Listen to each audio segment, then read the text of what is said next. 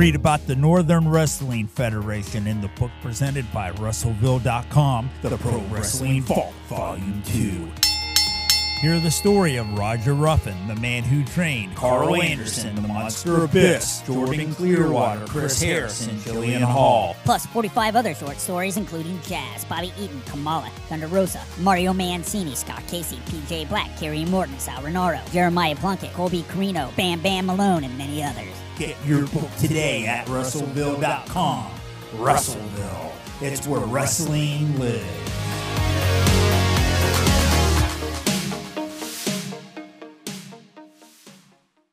Are you a fan of pro wrestling, comedy, and combat sports? Then we have the podcast for you, because we cover that and much, much more. Do you like to debate with your friends? Do we have the perfect segment for you? It's the 531, where we take any given subject, break it down to a top 5. From there, we debate it down to 3, and then into that number 1 spot. If you want to get a hold of us, find us on our social medias. Search Working Fans Podcast on any major social media platform. And if you want to find the podcast, search for us on any major podcast platform, as well as YouTube. Working Fans Podcast. We put in the work so you don't have to. All right, everybody, we are live with the Working Fans Podcast, and today we got a special guest, independent wrestler that you may have seen on GCW, JCW, Beyond, Limitless. He's definitely been around the circuit. He is 1/4 of the Miracle Generation with Kylan King, Jay Onyx, and Sean Knight, and we're happy to have him on today. It's Dustin Waller. Dustin, thank you for doing the show, sir. Man, thank you for having me. Appreciate it very much. Before you even got into like the wrestling business, before you even were a fan, what was like your early childhood? Like, was wrestling always a part of your childhood? Was it like super in the beginning? I played sports when I was younger, and I started watching wrestling when I was about like 8 or 9. So me and my dad just got into it. It was like he never watched it, so it was more just something that he was like, hey, I've seen this on TV. You want to like maybe try and get into it a little bit? Because I never really got into like TV shows or watching movies and stuff like that. So it just became like a small little hobby that I started, just a little thing I started watching with my dad on the weekends, going over there watching Raw, SmackDown, whatever pay-per-views might be on. And then it led to like, then maybe if Raw came to where I live in Connecticut, they came to the XL Center in Hartford, I'd maybe go there, and then maybe wanting to go to a pay-per-view. And then I was like, wow, this is like, and then it became like an obsession, like as everybody did with wrestling. Like, and then when most people grew out of it in like the middle school, high school area, I just didn't, and I just kept staying with it. And I was like, well, I want to actually like do this. And then there was like really nothing else I wanted to do besides wrestle. Okay, so the bug got you early. That's awesome. So at the time, who were some of the people you gravitated to, like in your fandom? Well, when I first started, it was more just like, obviously, I started watching wrestling during the whole Rock and Cena feud for Mania 28. So that's more really got me like captivated into wrestling. Obviously, everyone like loves John Cena when they first start watching wrestling because he's the guy that they marquee as their top guy. So I would see this and I'd see these two larger than life people, and I'm like, oh my God, this is like really, really freaking cool. I want to like just get into this. So I love John Cena. Getting more into independent wrestling. When I first discovered independent wrestling, that's when everything really opened up to me of like, oh wait, there's people that actually like are my size that are doing this. So the first person that I really saw was Ricochet. Okay. I went to a Northeast wrestling event and it was him versus Cody Rhodes. And at the time I didn't even know who Ricochet was. I just knew that Cody Rhodes was on a show in my town. And I was like, I want to go see Cody Rhodes. And then I saw that he was wrestling Ricochet, and then I saw him wrestle, and I was like, wow, this is unbelievable. I've never seen anything like this on TV. Like I want to do this now. Right. It just made everything like, holy crap, I can do a lot of stuff now. Yeah, that's an interesting time. Like, because I mean, if you look at that time period, I feel like, especially with Cody, like he kind of really, obviously the Bucks and, Kenny, a lot of people were already kind of really making a mark for it. But I feel like Cody almost kind of was that extra ingredient that brought the independence to the next level. Like because Cody was this guy that really kind of walked away from big money at the time, and there was no AEW. And he was like, you know what? I'm going to go out here and make a different name for myself. And I think that, it's an interesting time to have been a fan, I'm sure, to see that. Oh, absolutely. Because he was everywhere at that point. Like, he was literally going to any promotion that he possibly could, and like a lot of people were seeing him, so it was definitely cool to have that experience, especially over in Northeast Wrestling, which is very local to me. So I would go to most of their shows and watch him wrestle like every month. Have you wrestled for Northeast Wrestling, by the way, separate? I was just kind of wondering. Yeah, that was like the one real, like, I guess you could say bucket list thing I had on the independent. That was like that was the real like main company that I would actually go watch with my dad and be like, we go consistently to these shows. So like seeing guys like that I've literally watched wrestle and like bought t-shirts of and taken pictures with are like guys that I've literally wrestled now and that I'm actually close friends with. So it's pretty surreal. It's pretty cool. Yeah, absolutely. I mean, and for those who don't know in the air, like Northeast Wrestling puts on some great shows. Like they get like top name talent from around the world too. Yeah, I love Northeast. It's awesome. You said, like you said, you're going to break in. So how did you end up breaking in, training? You know, what school did you end up going to, and how was that whole process? So it's actually so much harder to find a school than you would think because there's not a lot of wrestling schools around. Like most people say that the Northeast wrestling scene is like the best wrestling scene, and it is, but there's rarely any schools around. Like you've got like the Creative Pros, but those are in like Jersey and Long Island, which is nowhere near me. It took a good amount of time, but there was a school in Connecticut called Paradise Alley Pro Wrestling, and it's ran by Paul Roma, Mario Mancini. And I started there when I was a sophomore in high school, so I was about 16. And my mom just said, "Hey, I found this school. You know, if you want to give it a shot, you can do it if you want." Like my mom was never like, obviously, no mom's gonna be the biggest supporter of wrestling, especially for a 16-year-old who's just started high school, pretty much sophomore year. And I was just like, "Yeah, I'll give it a shot. Like, why not? Like, you know." And then it was just pretty much just off from the races from there. I just fell in love with it, and I was there every single day, every week, and I was just busting my ass until I guess now. Yeah, that's crazy. Richard Holiday is another guy who trained in that school, right? Too. Yeah, were you around the same class? He had a huge hand in myself and even Kylon and Haven's training. Like he's absolutely amazing. Like he definitely took us under his wing early on when we first started. Like he would take us to shows that he would be on and try to get us on small little maybe pre-show matches or something like that. And like most people say that you learn the most in the car rides, and that's absolutely the biggest truth, because maybe you'll drive 4.5 hours to go wrestle for 15 minutes. Like, so you spend most of your time in the car than you ever do even at the freaking show. So like, it's just, those car rides are awesome. And Rich is just an awesome guy. We love him. He's awesome. Yeah. They say, I mean, you hear a lot of veteran trainers say too, one of the critiques they have is that not enough people will go up to them and pick their brains and talk to them and stuff. And I'm guessing that's something that you try to do every chance you get if you have somebody that's got a wealth of experience. Oh, absolutely. But what's the worst thing they're going to say is, "No, I'm busy right now." Like I always just think of it like that. Like if I see someone like that's on a show, I'm like, "Hey, this is my match. Can you possibly like watch this if you don't mind?" And if they say yeah, then yeah, absolutely. Like the one guy that I will say that literally will watch every single person's match and give everyone feedback is Speedball McBailey. Wow. And Speedball is such an awesome. I love Speedball. Like it's someone that someone that myself, Kylon, Haven, like we watch this guy on we watch the PWG highlights, and then we'd watch all of his work with like Will Ospreay, all these like top guys, and now we're like someone that he comes up to us in a locker room and says, "Hey," like because he now knows our stuff because we've been on so many shows with him. So he's like, "This is what you got to do. You got to change this, do this," and like he just gives so much good feedback. Like he sees wrestling so differently, and it's just he's an awesome guy. And there's so many guys in so many locker rooms that will just like giving back, and that's just what you love to see it. Yeah, that's awesome. What are some things, because obviously you've already gone to wrestling school, you've been wrestling for a little while now. What are things like you do to stay sharp? Are there wrestling schools you just stop by at, or is it just mainly keeping busy with independent dates, or how does it's definitely just getting the reps in for sure. Like I'm very me and Kylon are very fortunate to have like a solid maybe 3 to 4 bookings a weekend. So even if you don't get a chance to train, you're in the ring a lot the entire weekend, and then it's also going to the gym during the week as well.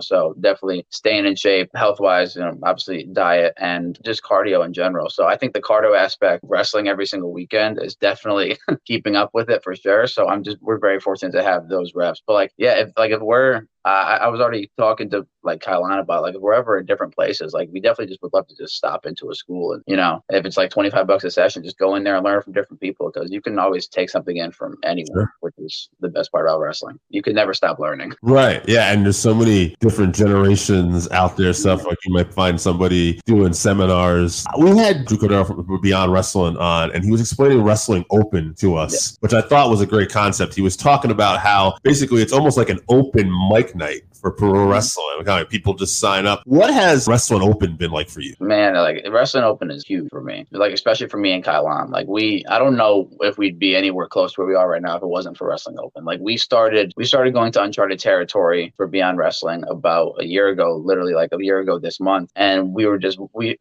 Shook Crew, they were the ones that told us, hey, they got this like tag team discovery gauntlet, and like just go help out, and you never know, you might get in there. We weren't even really a tag team at this point. We were just like me and Kyle, we came up in the business together, so we trained together. So we were like, it'd always be cool to be a tag team, but we started as singles guys. So it was just always in the back of our heads, like tag team wrestling would be cool. So we went to the uncharted territories, and we just go there and set up the ring and do whatever we needed to do, drive the hour and a half just to sit there and watch a show. And then it came to a point where like almost a month after just going there, Drew said, hey, you guys want to face the Brick City Boys at Uncharted? And we're like, yep, sure, absolutely. Like we're here. We're like, he barely even saw us wrestle once. He just knew that we were just these guys that were just, we were there on Thanksgiving last year. And I think that's really like what showed him. He was like, wow, like these guys aren't even booked on the show, and they're just going to come and help out on Thanksgiving night. So, and then Drew came to me and Kai with the idea. He was like, I have this idea for this promotion, like the Wrestling Open. Like he gave us the concept, and like it's like open mic night. Just have people like you guys that just come and like give opportunities to people that show up and just want that. They just need that one opportunity, because all it takes is one match. Like, and it sounds so cliche, but it seriously is true. Because then we had the Uncharted Territory match. We ended up going on to win the Tag Team Discovery Gauntlet, and I think like Wrestling Open has definitely like helped myself and so many other people just like shoot their careers to the top, and it's just so awesome to see it. And people may not understand this too, especially if not in the area, but Beyond Wrestling, like their YouTube channel is like, it's the second or third biggest right now. Like it's like got 3.5 million subscribers. Yeah. It's ridiculous. And as far as Wrestling Open goes, you have people stopping in like an open night. Like you have guys like Real Yuta now stopping in, John Silver stopping in. So yeah, and the guys like that usually come in do seminars. So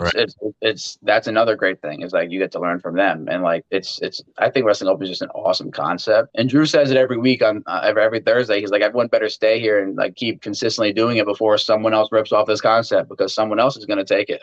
Right. Someone's going to try it because it's working so well. And like I think right now in the Northeast, we're like the only consistent like weekly wrestling show that's just going on weekly every single Thursday. Like, and he says it every Thursday forever, and he means it. We're never stopping. It's a fantastic idea. I don't know like if people get it, but like I've been a fan of this for years, and like one of the common things you can draw to actually is like stand-up comedy, in the sense that comedians have to sometimes alter their routine in front of different crowds, or finding your voice and stuff. And so open mic nights too, right? You have like your greats that want to like work on new stuff, and to me it's like an open mic night for wrestling. It makes so much sense. You have people like Silver, or someone who can stop in and work on stuff, and you have all these hungry new young lions coming up trying. It just makes a lot of sense. Yeah, literally, like it's such a cool concept for the fans as well, because you never know what match is going to happen. They announce a few matches, but then you just have your poster announced as so and so is going to be here. You don't know who they're going to wrestle, but you just know that all these people are here, and you're like, oh my god, what if this guy wrestles this guy, or this girl wrestles this girl? I'm like, you never know who's going to be with who. And then when they started bringing in like you said, like they're bringing in some of the names now, like they're bringing in guys to do seminars and then work some of the younger talent. Like I was shocked when I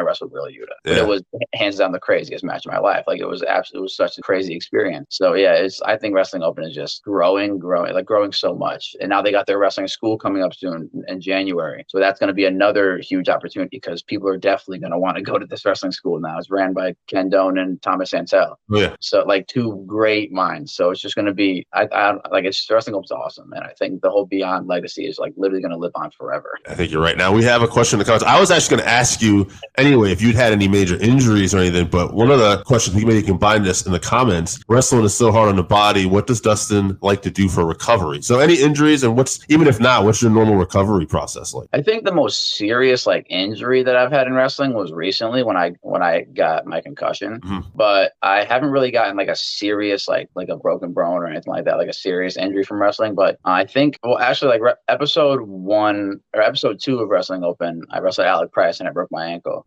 So that was something, but it's nothing like there hasn't been anything like career threatening. Right. But I think the biggest was definitely that concussion when I got knocked out at GCW about like a month or two ago. And I think recovery for that was just, of course, like even the doctor said it, like you're going to feel fine in 2 days, but just wait as long as you can. Like that was something that usually, like even when I messed up my ankle at Open, I definitely came back way too soon. But that's different because it's like your ankle, like this is your brain. Like you can't mess around with your head because we've heard all the stories, you hear all the things that go on. So I took the month. Like they told me to take 2 weeks because it was a minor concussion, but I took the month just to be 100%. Sure, that's awesome.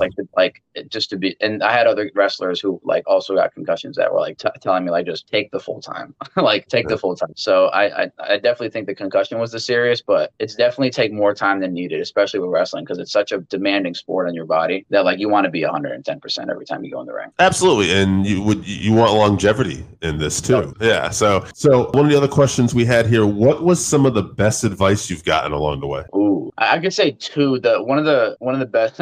It's kind of a funny piece of advice, but it's more just it's better to ask for forgiveness than to ask for permission. Mm-hmm. That like I feel like that's just a piece of advice that people get in life as well. Yeah. But that's just a piece of advice that can work with literally anything. There's no exact scenario that goes with, but always ask for forgiveness instead of permission. It's always a good one. And then never be afraid to say no. You know, right. There's always situations where like people think like, you know, oh, I want to do this though, but I might want to get here. Like it's always okay to say no. It's not going to ruin any opportunity that you might get, especially in wrestling, because like there's like now the independent scene is so like demanding. Like even just 10 years ago it was nothing like this. Like it's huge now. So I definitely think it's all right to say no in certain situations. So that's definitely a good piece of advice I've gotten. And what would some of your goals be for 2023? I'm not really a huge goal person.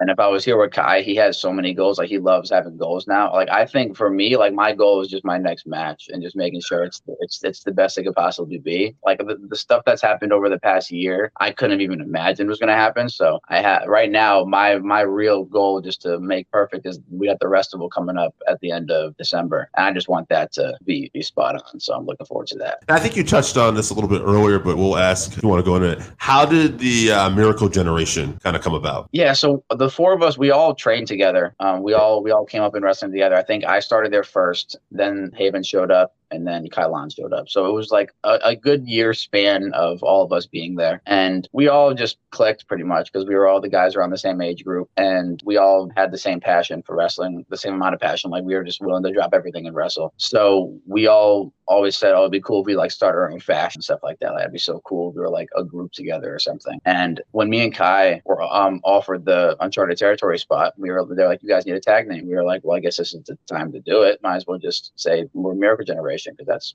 pretty much all we got. So we ended up doing that. And then when Haven came into Wrestling Open, we ended up just going up to Drew and just being like, hey, like this is all of us. Like, can we just do this? And he was like, absolutely, go for it. So he has no problem with it. And now everyone knows that everyone already knew all of us for just traveling together. Mm-hmm. So now they just know us as it's just Miracle Generation. So like it's definitely cool to just have a small idea that we had when we were training now actually be this big thing like plastered on a platform like IWTV. It's crazy. Yeah, that is awesome. Now it's Dustin Waller on Twitter, Instagram, and TikTok. Is there any upcoming matches or anything else you want to promote while you got a chance here? Upcoming matches, I think maybe not matches, but we got this tag team endurance tournament that's going on Thursday at Open. So that's going to be pretty unique. I'm excited to see what goes on with that. Friday, we're going to be at Grind Pro Wrestling MSP in their tag team tournament. And I don't believe in anything Saturday, but Sunday we've got Fight Life over in, I believe, Rhode Island. So that Fight Life is an awesome place. You got some awesome guys there. So I'm definitely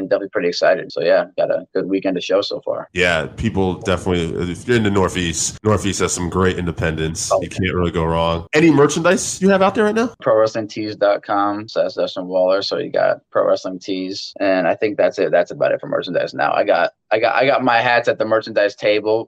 gotta get a .com website soon. That's all right. So that's good. So, and I mean, it sounds to me like mostly everything you do goes into your matches and who you are, and you're living for the moment, man. I think it's really cool. Thank you. Yeah, absolutely. Thank you all. I appreciate you doing the show today, Dustin, and we hope to have you back on again sometime because I have a feeling you're going to do really well in this business. I love your attitude, and we appreciate your time. Oh, thank you. Welcome back to episode 174 of the Working Fans Podcast. You know, every week we are brought to you by the Pro Wrestling Vault Volume 1, written by Vinnie Berry, available at WrestleVille.com, where you can also get the Pro Wrestling Vault Volume 2, which is on Amazon. You can get Potted and All That's Left, written by Ward Anderson. Blood and Fire, the unbelievable real-life story of wrestling, original written Brian R. Solomon. How Not to Suck at Comedy by Pat Oates. Matt Memories by John Arezzi and Greg Oliver. If you're an artist in or near Connecticut and look studio time, check out the great people over at Connecticut. And if you're looking for some more entertainment on YouTube, check out our wrestling commentary home of New Heights Wrestling. This episode today is brought to you by the Pro Wrestling Vault Volume 2. Shout out to author Vinnie Berry on another great collection of short stories. And how are you guys doing this morning? Oh, we're doing good, man. I'm ready to kick off some 1985 talk, baby. 1985 was a high year. How many memories do you guys actually have of 85?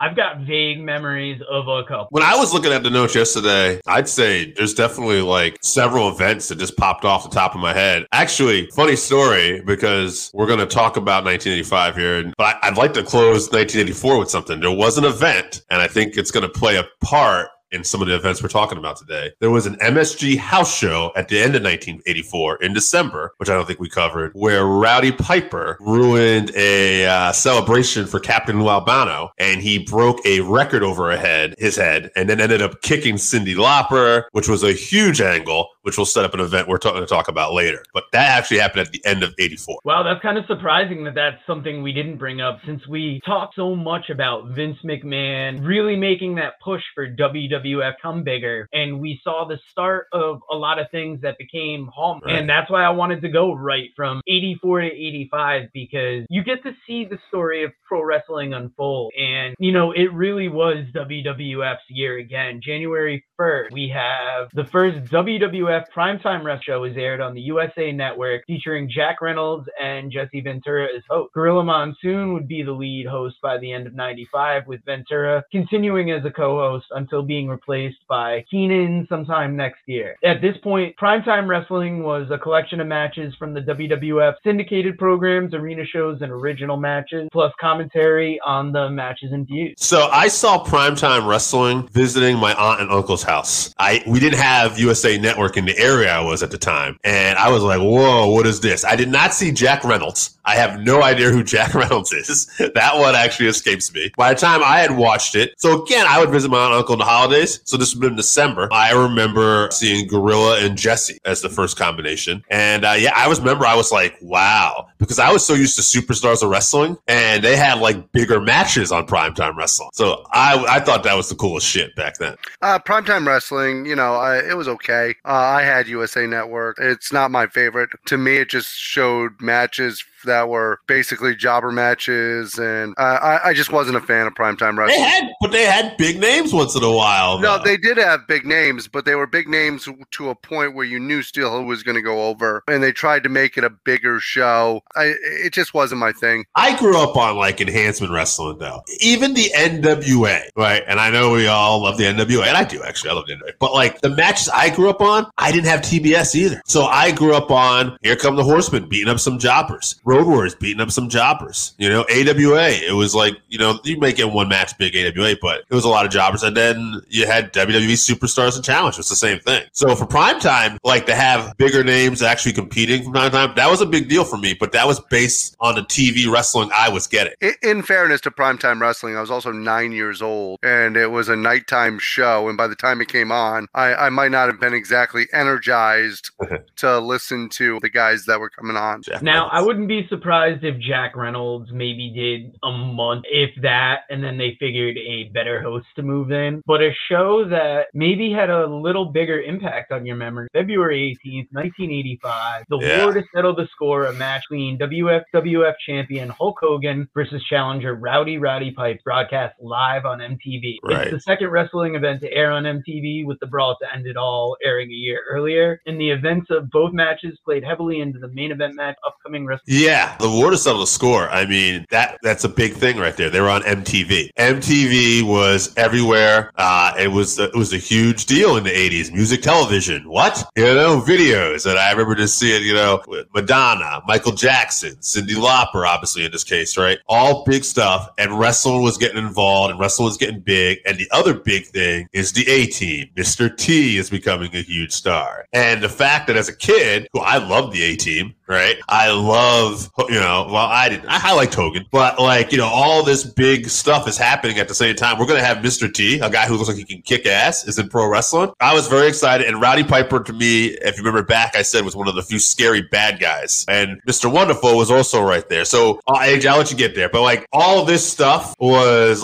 this was an intense show for me. One I still remember as a kid, and I was scared they were going to hurt Mr. T. There were two things about this that I remember very well. One is anybody who had been mocking you as a wrestling fan, all of a sudden wrestling's on MTV and people are like, oh shit, wrestling's cool. They're involved with Cyndi Lauper. They're involved with MTV. So all of a sudden it went from being this closeted thing that you're watching to popular. The other thing was Mr. T. Here's my first thought. Mr. T was always portrayed as this giant guy on A-Team. All of a sudden, he's in the world of wrestling, and he looked like he's half the size of the guys that he's working with. It kind of broke down Hollywood a little bit for me in that time also. As a child, that did not happen.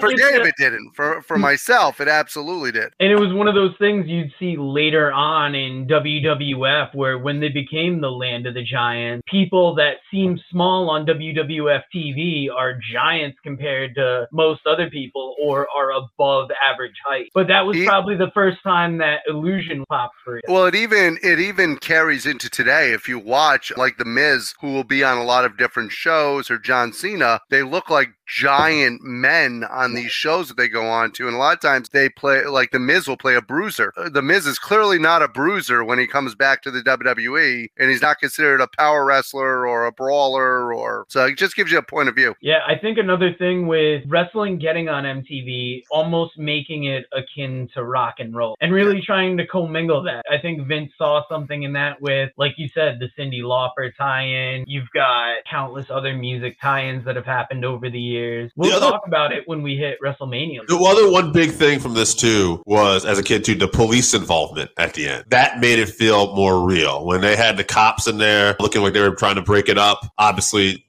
they knew what they were doing. But as a kid, I was like, oh, man, I bought in. Well, it was also more rebellious with the rock and roll flavor. Having guys like Rowdy Piper, Bob Orton, they were more rebellious. Dr. D. David Schultz, even though he wasn't on that event. You're talking about guys that are more rebellious, and it went with the rock and roll flavor instead of your textbook wrestling like the Briscoes and stuff of that nature. Well, I know something that happened on March 10th of that year will pop both of you, because Bill Watts Mid-South Wrestling debuts on TBS. Dave has talked before about his love for Mid-South. Were you guys watching Mid-South in 85?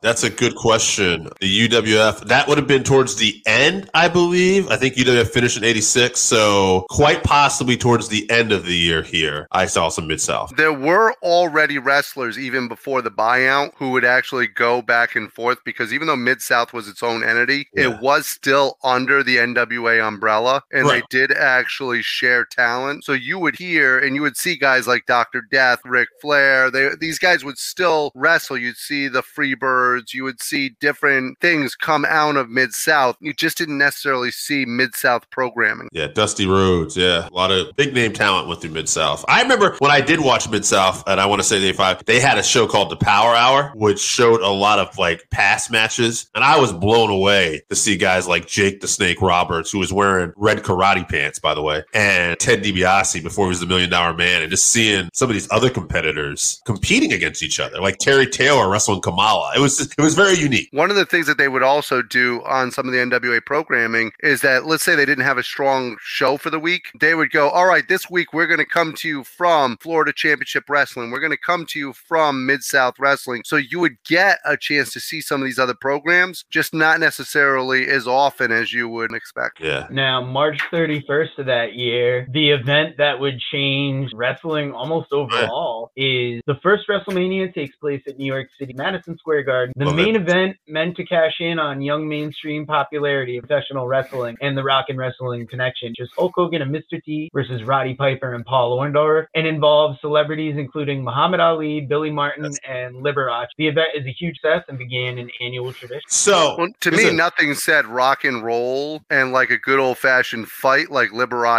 I knew the answer is going. Man's man. Listen, I got a little trivia question for you guys here. All right. I was looking this up last night when I was looking up 1995. Tito Santana wrestled the Executioner. Do you know who the Executioner was on this event? I'll start with you, AJ. I didn't. Give me 1 second. It was a Hercules Hernandez? It was not. Go ahead, Joe. You got an answer? Playboy Buddy Rose. Playboy Buddy Rose. Not who I would think as an Executioner. Yeah, my mind didn't even go near there. No, me neither, man. When I saw it, I was like, what? That man is just way too badass to be an executioner. Well, this card is really built around the main event with maybe a few, like I can say, forgive me, like you could, Joe, you probably have access to the card, but Barry Windham, Mike Rotunda took on Volkov and Sheik here, if I remember. Yeah. Well, I think the Andre the Giant, Big John Studd. Body Slam Challenge. That was a big one. And then this also would have been the card where King Kong Bundy, I'm pretty sure, beat SD Jones. It would have been considered record time at the time. I don't think it was, but they tried to sell you that. And then, yeah, those were like the main things. I think Greg Valentine and Junkyard Dog had a match for the Intercontinental title. Okay, guys, we will actually give this to you now. So Gene Okerlund opened the event by singing the national anthem. The first match was between Tito Santana and the Executioner. Following the match, King Kong Bundy, accompanied by Jimmy Hart and SD Jones, made their ways to the ring. Yeah. After crushing his opponent in the turnbuckle, Bundy pinned Jones. Next match was Ricky Steamboat and Matt Bourne. Matt Bourne, yep. David Sammartino made his way out to the ring. David Sammartino.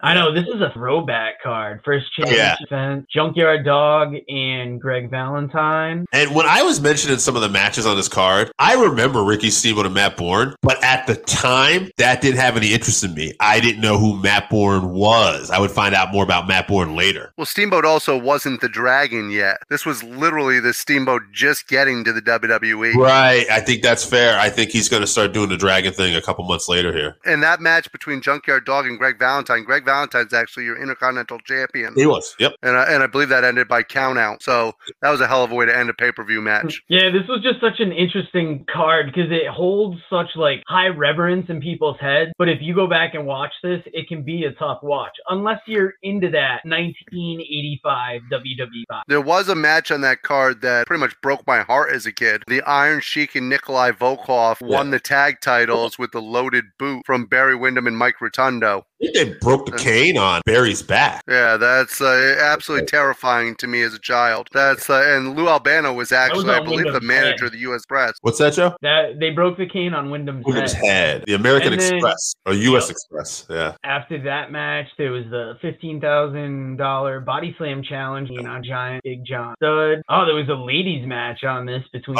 Lonnie Kai. Richter, Lonnie Kai with Cyndi Lauper and the Fabulous Moolah and Op Warners. And then we already gave Hogan and T versus Piper and Snuka with Bob Orton in one's corner, Jimmy Snuka in another's. When Snuka was still a good guy. This is when Snuka became a good guy. In 84 or 83 somewhere, he became a good guy. And now the thing is, Bob Orton is to blame for things going wrong here. Oh, yeah.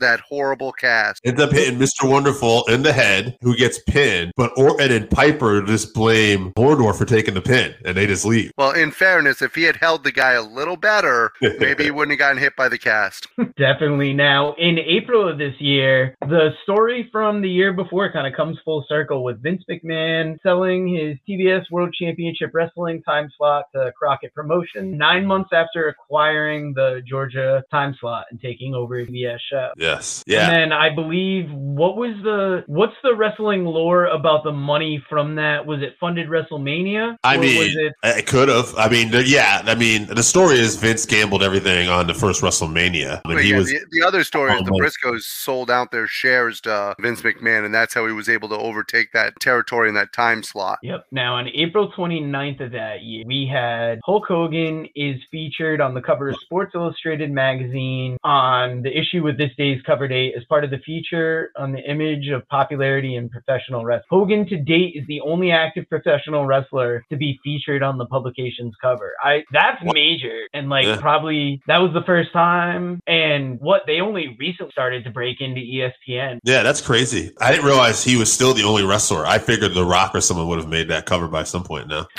This could have been an older website too, because when I saw that, I'm like, there has to be a website. Yeah, I'd be curious. Maybe it was because he was wrestling full time at that time. Maybe they don't count The Rock anymore because he's an actor now. Okay, that makes sense. Now, May 11th of that year, it's amazing how many big time shows popped off here, because on May 11th, the WWF Saturday Night Main Event debuts on NBC, bringing pro wrestling back to broadcast network TV after a 30-year absence. And, they had a good run in the 80s. They brought it back time to time. Yeah. Since then, it was a summer replacement for SNL. How Yes. did you guys enjoy Yes. Saturday Night's Main Event? Yeah, I could find this, and these were my favorite things to watch as a kid, period, because these were true main event matches, and we did not get anything like this on TV in my area. Not at all. Not until eventually when I moved up into a different location, and I was able to see Clash of the Champions and stuff like that. But Saturday Night's Main Event was the end-all, be-all for free TV at the time. To me, this was like getting WrestleMania for free. And to be honest with you, some of the matches on Saturday Night Main Event were better than the WrestleMania matches. Oh, yeah, no doubt. Could it almost be considered like the WWF Clash of the Champions? Oh, sure. Yeah, I mean, it was before the Clash, but yeah, it could definitely, you can draw the analogy for sure. Now, I don't have a graphic for this, but listen to this. This was a TV taping on June 17th, 1985. Listen to all the things that happened on this one. Terry Funk makes his WWF debut, memory leading up. Attendant Mel Phillips.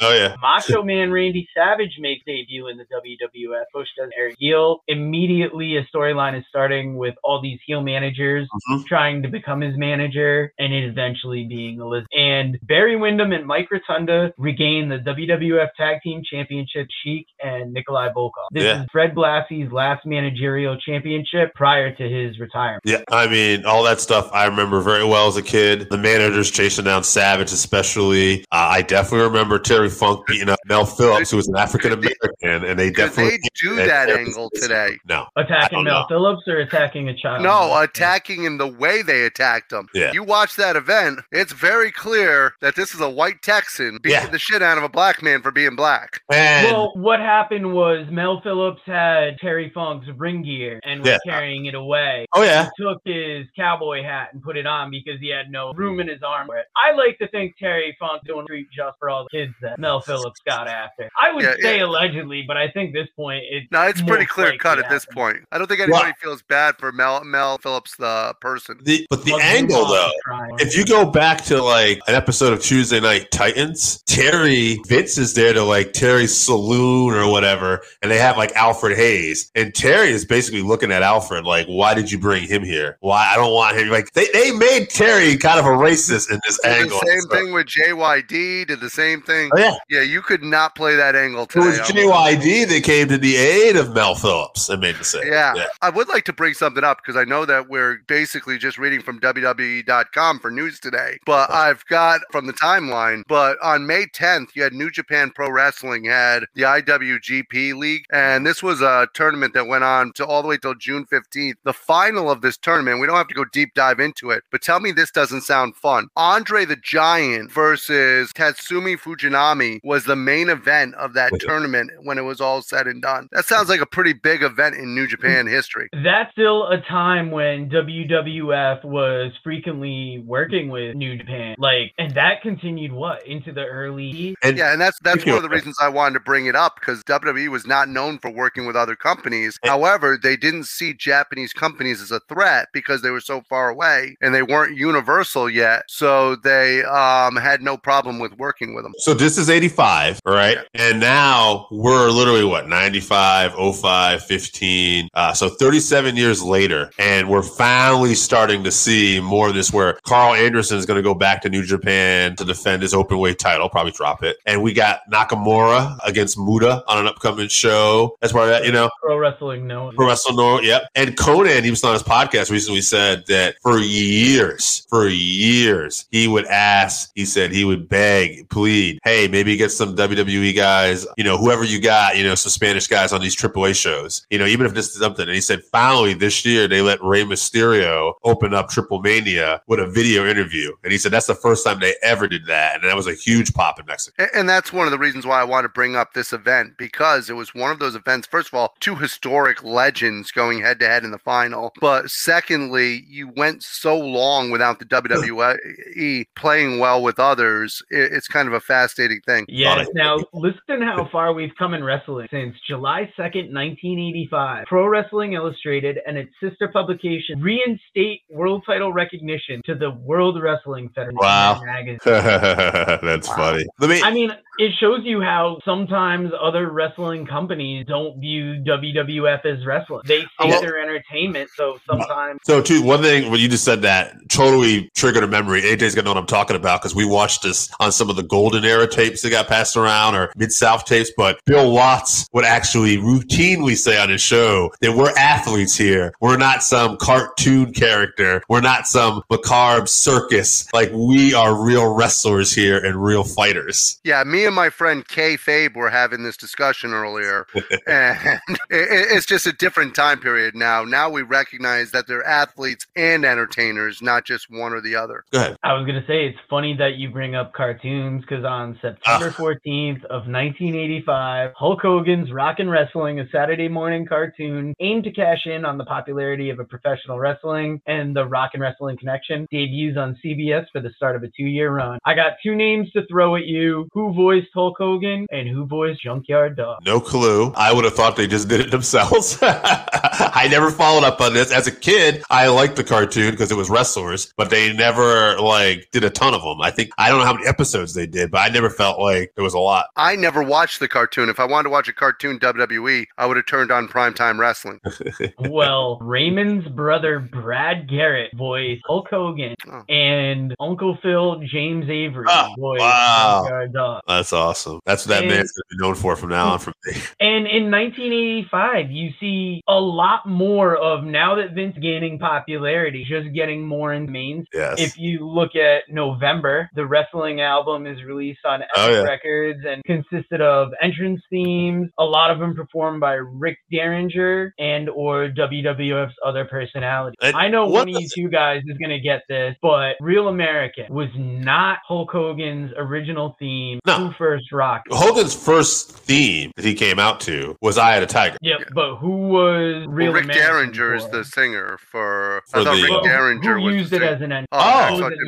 No, hold on. Interesting. So wait, somebody else came out to Real American? It was meant for somebody else. I don't know how many times they actually did. I know the U.S. Express came out to Born in the USA. Yeah. They actually, Real American was meant for them before it was put on Hulk Hogan. So could their career have popped off bigger had they had American? And how much was Real American instrumental Hogan? That worked perfect for Hogan. And it was also based on a lot of the characters they were feeding him. Nikolai Volkov, the Iron Sheik, and the popularity of Hogan. I would argue Hogan probably made Real American more than the other way around. But I'm also not going to sit here and let you besmirch the name of IRS. That man became a legend. To suggest that anything could have made him more of an icon is just ridiculous. Only 2 things for sure. That's death and taxes. Now, as we get closer to the end of the year, November 7th, the Wrestling Classic becomes the WWF's first supercard with widespread availability on pay-per-view. It consisted of a 16-wrestler single elimination tournament plus a non-tournament match with Hulk Hogan versus Roddy Piper. Did they give away a car on this show? I was trying to look that up last night, and I don't know if I saw that. In my memory, I thought they gave away like a Rolls Royce or something in this event. I can't remember exactly. I didn't go back and watch it. It wouldn't surprise JYD me. beat Macho Man by a count out in this. I remember this. They also did a King of the Ring tournament on like house shows. Like at Foxborough Mass, there was a King of the Ring tournament that year too. That was July 8th. That was following up after the Great American He's got his Bash notes there. on July 6th. I was going to ask. By the way, the main event for that King of the Ring, Nikolai Volkov going for the heavyweight championship against Hulk Hogan, the real American. Yeah. Now, I've got one last thing left on this year, but AJ, were there any other events that you found that I had skipped over? Well, we got the Great American Bash. That's one of the biggest events in the history of wrestling. But that actually was Dusty Rhodes defeating Tully Blanchard in a steel cage. Then, of course, I'm sure you've got it there. Starrcade 85 is my favorite Starrcade of all of the Starrcades. So that's a hard one to actually There was pass also by. a house show, and you might have it in East Rutherford, New Jersey, where NWA, AWA wrestlers got together for another show. They had done this before too. It was called Star Wars. There you go. And that was Stan Hansen defeating Rick Martel to win the AWA championship. Now, what happened was he put him in the Boston Crab and kept pushing his head against the turnbuckle. So Martel actually couldn't kick out of the Boston Crab. And finally, Martel had to pass out with the Boston Crab. Yeah. So, yeah, I had a feeling I know what you're talking about. Yes. Yeah, you're looking at it. That's fine. There might be one other thing, too, that I'm forgetting about, too. But I like that. But there was some, it was very interesting to see just some of these house shows that got on. I believe they had the second David Von Erich Parade of Champions that year, too. They did. That was actually earlier in the year. I want to say that was around May, if I'm correct. All right. Now, the last TV thing that I've got relating to this year, December 5th, the pilot episode for Gorgeous Ladies of Wrestling at the Riviera Hotel and Casino in Las Vegas, Nevada. And I remember seeing this as a child. Yep. And ladies wrestling doesn't have reverence that it does now. I remember seeing that and going, what? I'm going to tell you something. It's going to sound kind of funny now. As a hardcore World Wrestling Federation fan growing up as a kid, I thought this glow stuff was a little too cartoonish and fake for my liking. I was like, I just ain't buying it. So, ironically, one of the people who started off with Glow early in her career actually just had a birthday in November. Yes, Miss Ivory started off with Glow. So, and then she ended up being part of the Revolution. By the way, that main event from what you were talking about, the second Parade of Champions, Dave, just to show you how big the second one was compared to the first one. Main event, one-man gang versus Kerry Von Erich, hair versus hair match. Yeah. That's quite a main event. Now, let's go over some births and deaths in 1985. As far as births go, it was a big year for births in 1985. People were busy. March 20th, Matt Taven. March 23rd, Lana. June 6th, Drew Galloway. There you go. There's a bigger one coming up. Cody Rhodes. There you go. This might be where AJ was on the edge of his seat. July 16th, QT Marshall. You got August 2nd, Harry Smith. Yes. August 14th, former guest of the show, Jace Wright. Yes. And I was amazed. August 22nd, you got Jonathan Fatu and Josh. And I'm a fucking moron. I thought it was the fucking MLW World Champion. And I was like, how scary is it? You've got this monster guy or former world champion that has a twin. But it's those. I found that out live on air. That was September 3rd. I'm not gonna go into exact dates, but you also got Tommaso Ciampa, Kurt Hawkins, Zack Ryder, Mike Canales, Aleister Black. There's a ton of people just born. Davey Boy Smith Jr. was born. He said Harry Smith. Gotcha. My bad. Yeah. December 7th, you got John Moxley. December 21st, Biff Busick. Just a ton of people. And then to cap it off, I think we should probably point out Psycho Clown was born December 16th. And the big one, this is the one Dave's been waiting for. No, maybe, but recently retired, Taryn Terrell. AJ's going to be doing our Spanish short suits. Arriba! Now, deaths this year, January 21st, Eddie Graham. March 8th, that was a tough one. Curry. Eddie Graham? That's actually an interesting one. I don't know anything about the death of Wild Bill Curley, who was born in 1913, but... Pongos, friend. Three Stooges, baby. Curly like a motherfucker. But Eddie Graham, who actually was responsible for Florida Championship Wrestling, which produced a lot of the stars that you saw in the 80s and 70s, he actually ended up committing suicide, and it was just a terrifying thing for that community and because he had done a lot in the Tampa area. I'm sorry. I'm trying to laugh. I keep thinking of New Jack. I keep picturing New Jack yelling, "Great job, OJ! Another 2 gone." The sad thing is he's not the last Graham to kill himself. I know, that's why his son Mike ends up killing himself also. All right, well, September 1st, Jay Youngblood died. November 1st, Rick McGraw died. Rick. Rick. Hey, let me tell you, I got a story about Rick. This is a true story. This is actually pretty good. I can't believe how much laughter we're getting out of the death. I know, during the death segment of all we're not the guys for this. We gotta change this up a little bit. But yeah, so there was a angle match done where Rick McGraw, who was basically like SD Jones, one of the enhancement guys that would get a lot of offense in but never really win the match. I think he might have been used better in some territories. But Rowdy Piper, who was such a convincing bad guy in a time where wrestling was still perceived to be real, and my mom, who bought into this for a little while, was convinced that Rowdy Piper, who was kicking him in the head at one point in the match, legitimately hurt Rick, took liberties with him, and when Rick McGraw died, she goes, "It's that fucking Piper's fault. He did this. He did this." And I was like, I don't think, he was a kid. I was like, I don't think so. Not going to question my mama.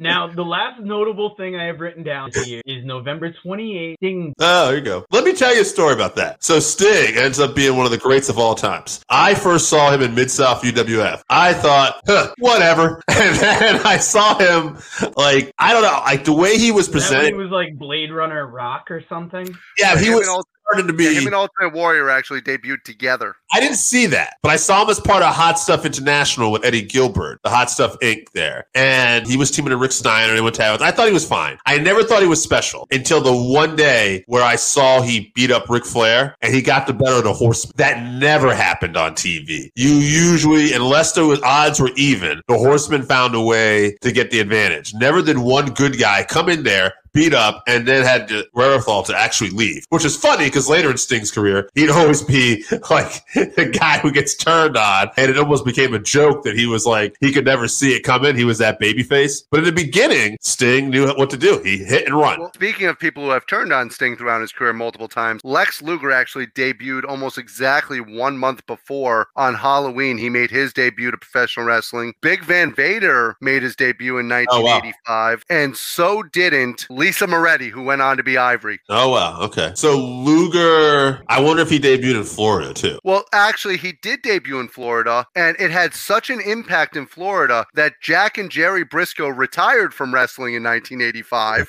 and Eddie Graham killed himself. So I think they go hand in hand. You know what's funny? When I first saw Luger, though, I was so impressed as a kid. I'm like, wow, this guy's something special. How is he not in the WWF? Keep you there with the big boys. By the way, did you have any other facts? I do. I have a couple more people that retired for you. Ironically, Gerald Briscoe and Pat Patterson both retired that year, and then both returned to wrestling as Stooges together after retiring in the same year. Larry Hennig technically retired that year after teaming with his son, Kurt Hennig, in the AWA. Where's the other one there? There's one more here. Why am I missing it? I thought there was one more big name. Wally Carbo, who had been a wrestler and been a promoter for the AWA, also retired that year. Yeah. It's actually funny you brought that up about Larry Hennig, because I had something that happened on March 1st, but I skipped some of the smaller things. On March 1st, a match pitting the Road Warriors against Baron Von Raschke and Kurt Hennig in Hammond, Indiana ends in a no contest. Warriors assault referee Larry Lasowski, and when Hawk strikes and bloodies Hennig with a chair shot to the head, as Hennig had his head tangled between the top and middle rope. This caused Larry Hennig, who was on commentary, to make the run in and save his son. A fan riot broke out in the Hammond Civic Center in the aftermath, and as the Warriors and manager Paul Ellering had fight their way through the enraged fans to get to the back, one fan hit Hawk over the head with a chair during. Oh, wow. Yeah, I think I to be honest with you, I remember the event because I remember Henning's head being stuck in the ropes with the Road Warriors, but it's like a vague memory. It's like that foggy, oh my God, I shouldn't have slept with her, I was too drunk memory. It's kind of like that. I was just looking up too, just because I was curious to some other stuff. This was also the first year I ever saw this. I'm not a fan of this, by the way, but this is where I saw Tito Santana win the Intercontinental title back from Greg Valentine in the cage when he escaped the cage. He actually kicked the door in Valentine's head as he was trying to escape through the door. I was wondering what they were doing. I was so confused. Every cage match I had saw at that point, you still pin somebody. I'm like, what? Tito won? Like, how did this happen? Also, legendary, there was one more retirement. Legendary Italian wrestler Chief Jay Strongbow also retired from wrestling that year. Hey, God bless the Chief. Now, do you guys have anything else to throw in for 1985? Because next week we will do fan memories and fan feedback on 1985. We might go over the PWI rankings, just throw it out again. And we'll also cover some of the women's 1/5 from Pro Wrestling Illustrated.